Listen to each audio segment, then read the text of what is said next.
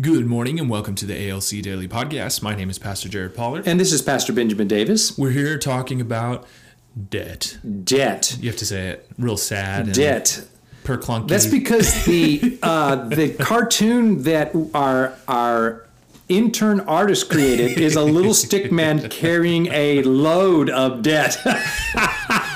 She's been doing some amazing stuff. I like that. I thought it was really creative. That's right. If you don't follow us on social media, you really should check out our Facebook. We post a prophetic drawing or they're art piece great every week with an encouraging word, and they're amazing. But she also, I kind of requested that this would be a little quirky, and so she made it, and it's awesome. I love it. It puts the right picture in your mind. We haven't named that guy yet. What's a good name for him? Fred is always my default. Fred. Fred's fine. You know, we should shorten that and it'd just be Ed. Ed. Because all I think about is the hyena from The Lion King. Ed. And they look at him. I can't mimic that noise because it's basically a maraca inside his head. And if you don't have a clue what we're talking about, that's because you haven't been on our Facebook looking at the graphics about the sermon series. Or you've never seen The Lion King. Or you've never seen that's right. Okay, so we're on the clock. Let's tackle the next day on dealing with our debt. This is Proverbs 22:7. The rich rules over the poor, and the borrower is slave to the lender. Now, this is the only reason that I believe the Lord gets upset about excessive debt. It is because God does not tolerate his people becoming slaves. It happened in Egypt, and if you look at the plagues that he put on those people to deliver those people from slavery into freedom of his children, wow. And then we were slaves to sin, and if you look at the price to deliver us from slavery to sin, that is the cross of Jesus Christ, the nails in his hands, in his feet, hanging on the cross. Someone said they put a football player on a cross with ropes just to see how long he could handle it. And it was, everybody was laughing about it because it's a football player, he thought he could handle it. Just with ropes, he could only handle 10 minutes, and he was crying out, begging to get him off there. But Jesus hung there for hours with nails. And so that's the price that God paid to deliver us from the debt of sin. Okay. Wow. So now we're going to go into debt to lenders, and God, you're going to have a hard time in Scripture saying, "Thou shalt not take debt," but you are going to say God hates the slavery that comes where a borrower is slave to the lender. So the rich rules over the poor, and the borrower is slave to the lender. Now, here is why. Have you ever noticed that the banks always have the nicest buildings in town? That and the hospitals, because they're doing it with government money, but the banks are using... And then they've got the popcorn machine. It's a trap. It's a trap. I had an image of Akbar going off. Admiral Akbar. It's a trap. And so that's because of compound interest, and debt enslaves the borrower. Yeah. Okay. So then, FPU recognizes that and says, get out of debt, et cetera, et cetera. But the deeper issue is, it was God's intention that his people would be filled with the grace and the wisdom of God and become the head and not the tail, the ruler and not the slave. Yeah. The reason being is he wants people to be led and ruled by people of grace and wisdom. Yeah. That's why the Proverbs say, when the righteous are in power, when a righteous man's in power, the people rejoice. But when a wicked man's in power, the people groan. Okay? So God's intent is to free his people up from their debt of sin, and then free them up from their debt of finances, and raise them up as the head to be leaders.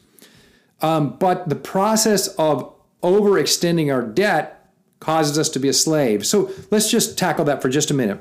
How does the borrower become a slave to the lender? In real practically speaking, how does that work? How does that work? Well, I mean, you really basically you lose your freedom Right. If you're asked, maybe, and some people have a hard time with this, but the reality is that God uses resources, not just money, but resources to help build his kingdom where we're at and to have impact on people. So if you are a slave to the lender or you have unmanageable or crippling debt, when the church calls on its people to accomplish something together, you're not able to participate. Right. And I mean, that's... And it doesn't seem to matter what the income is. I've been pastoring for over 30 years now. And in those 30 years of ministry, I have seen that the income doesn't matter. Only the debt on the income is what matters. So you could take a guy that's making just whatever, $20,000, $30,000 a year, supporting his family on it, and he can give because he has lived under his means. But then I've seen six-figure guys, they make six figures a year and more, unable to give because their debt loads. It's an extraordinary thing that I've seen through the years. And it's because this principle of the borrower is slave to the lender. You want to get into it's really practical with the banks too. To take a loan from the bank, you sign your life away. Yes. You guys bought your house. Guesstimate how many papers you signed to borrow money on that house. Man, at least 25 or 30, if not a little more. Well, and I mean, it's just crazy. And they're talking to you the whole time. And the guy that was there when we were doing it, he said, if you don't pay, you don't stay. He said that after every signature. That's right. I mean, it's, If you don't pay, you don't stay. I bet he said that 10 times the time we were in there. That's right. And we're not trying to use this podcast to say, don't take any debt, don't buy a house without debt, none of that. It's more just the principles of wisdom.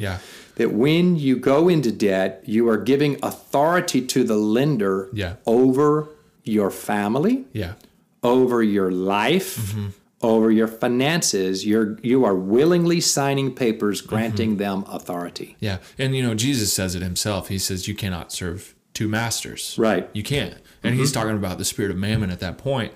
And so, some people who are listening to this podcast, you might be suffering under the lordship, I hate to sound this harsh, but the lordship of mammon, the lordship of debt. And so there's freedom from that. Take FPU. It will teach you to run like a gazelle from it. That's right. And it's it's a process. It's not a, oh, Jesus, take this quick fix type situation. It's not that God's not going to move on your behalf. It's not that he's not going to give you miracles on your behalf as you pursue that. But you have to be willing to commit to the process. Because let's be honest, it was a process to get where you are. It's going to be a process to get out. Here's a final thought I want to leave you with. Most people view getting out of debt like saying to the Lord, Lord, if you'll just give me a windfall like the lottery, I get out of debt. And I'll give half of it to the church. And that's right. That's what they do. But what I have seen God do more consistently, not saying he can't. I'm saying what I've seen more consistently is when it comes time to giving excessively, he will endorse windfalls for giving for kingdom purposes often. But when it comes time to eliminating debt, that is usually a methodical discipline of denial of the flesh, plotting, discipline, learning along the way, where the Spirit will lead you one step at a time with the principles that God gives. And so, I've just learned that to be so, and it's really for our benefit. This is going to sound really cheesy. Oh, boy. But part of the reason, if you know me, you know that I love to cook. I love to grill. I love to do all this stuff. You save a lot of money when you become a really good cook. So if you're in debt, start cooking for yourself. That's you're going to. So we're going to, let me just close. The rich rules over the poor, and the borrower is slave to the lender, and the Lord wants you to be the head and not the tail so that you can lead with his grace and his wisdom. Trades is a good way to go, and it keeps you out of debt for sure. Now, we do see a trend in ministry students saying they're taking a look at the traditional Bible schools saying that math doesn't add up. And they're doing more of the actual ministry schools that are not 4-year degree schools like Bethel College or Global GSSM or DSSM. You know what I'm saying? These schools of ministry. Absolutely. And I think apprenticeship is going to become more and more common again because of that. Not just because of, most of it is, a lot of people are like, wow, I see all these people that have these 4-year degrees. They're crippled by what they're doing. Right. People in their 40s and 50s that are still paying on their school loans from when they were in college. That's right. And so a lot of them look at that and they're like, well, I could be apprenticed into something and not have to pay for that. Right. I'm not going to make very much money while I'm being apprenticed, but I am not going to be picking up mass amounts of debt along the way. Which goes along with my first mentor up in Washington State. His last conversation with me was, when someone feels a call to the ministry, I'm no longer sending them away to seminary. It's not working. Instead, he was bringing them under his wing and apprenticing them in. And then they'd go to extension and get some classes that way. Yeah. So, okay, let's bring it back then and talk about the general principle. Owe no one anything except to love each other. And talk about the general debt principle. How are you guys living? How are you guys? And first of all, how old are you again? Just for people 26. 26-year-old. Yep. How are you tackling this subject? Live beneath your means. Okay. All right. Okay. No, I mean, we did. We were very poor when we got married. Very poor. I feel like I had less money than you. You might have. We did make. I had less than money when I got married. So we didn't have debt when we got married. Thank goodness. But I was still in school, and my wife was driving a good distance for work. And our first year of marriage, we made somewhere between $15,000 and $16,000. We were rolling in the dough. But we learned very quickly, and especially at that income level, you have to live beneath your means because, maybe you guys didn't pay attention very well in math class, but compound interest is killer.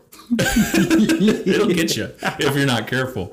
And so really the secret is live beneath your means. Now, we had to take some loans out for cars and eventually a house and everything like that. So it's not that we're completely anti-debt. And it's, there's no way that you're going to be able to, at least at our stage of life and our income level, you can't save money for an entire house. That's not realistic. Some people have that dream. Good luck to you. I pray that you find your 6-digit job. I will say this, and we recommend this for everyone. Take Financial Peace University, and they're going to give you a model about how to avoid the trap of debt and still get those goals. That's right. So let's not go into everything they're going to teach because I want you to take that. No, but it's the principles you're talking about. Yeah. So the main thing that I took Financial Peace before it was Financial Peace. It was before the class itself actually existed, but it was still Dave Ramsey's stuff. So I had learned those principles and we learned to apply those. Now, that doesn't mean that we didn't ever get in trouble or we didn't ever mess up with the stuff that we were doing. But what we learned was, all right, we've got this debt. We can either try to take care of it ourselves and not do a very good job of it, or we can lean into God and let him be the answer for this, which the reality and simplicity of this is that we learned to tithe when we didn't have any money. Zero money, negative money. We learned how to tithe. And you guys have this testimony, and we have this testimony of, we tithed, and even when it didn't look good, God seemed to take care of us. It's a lot easier to learn to tithe when you have no money. It's true. Then later on. It's true. And maybe we'll close. Here's a good way to close this podcast.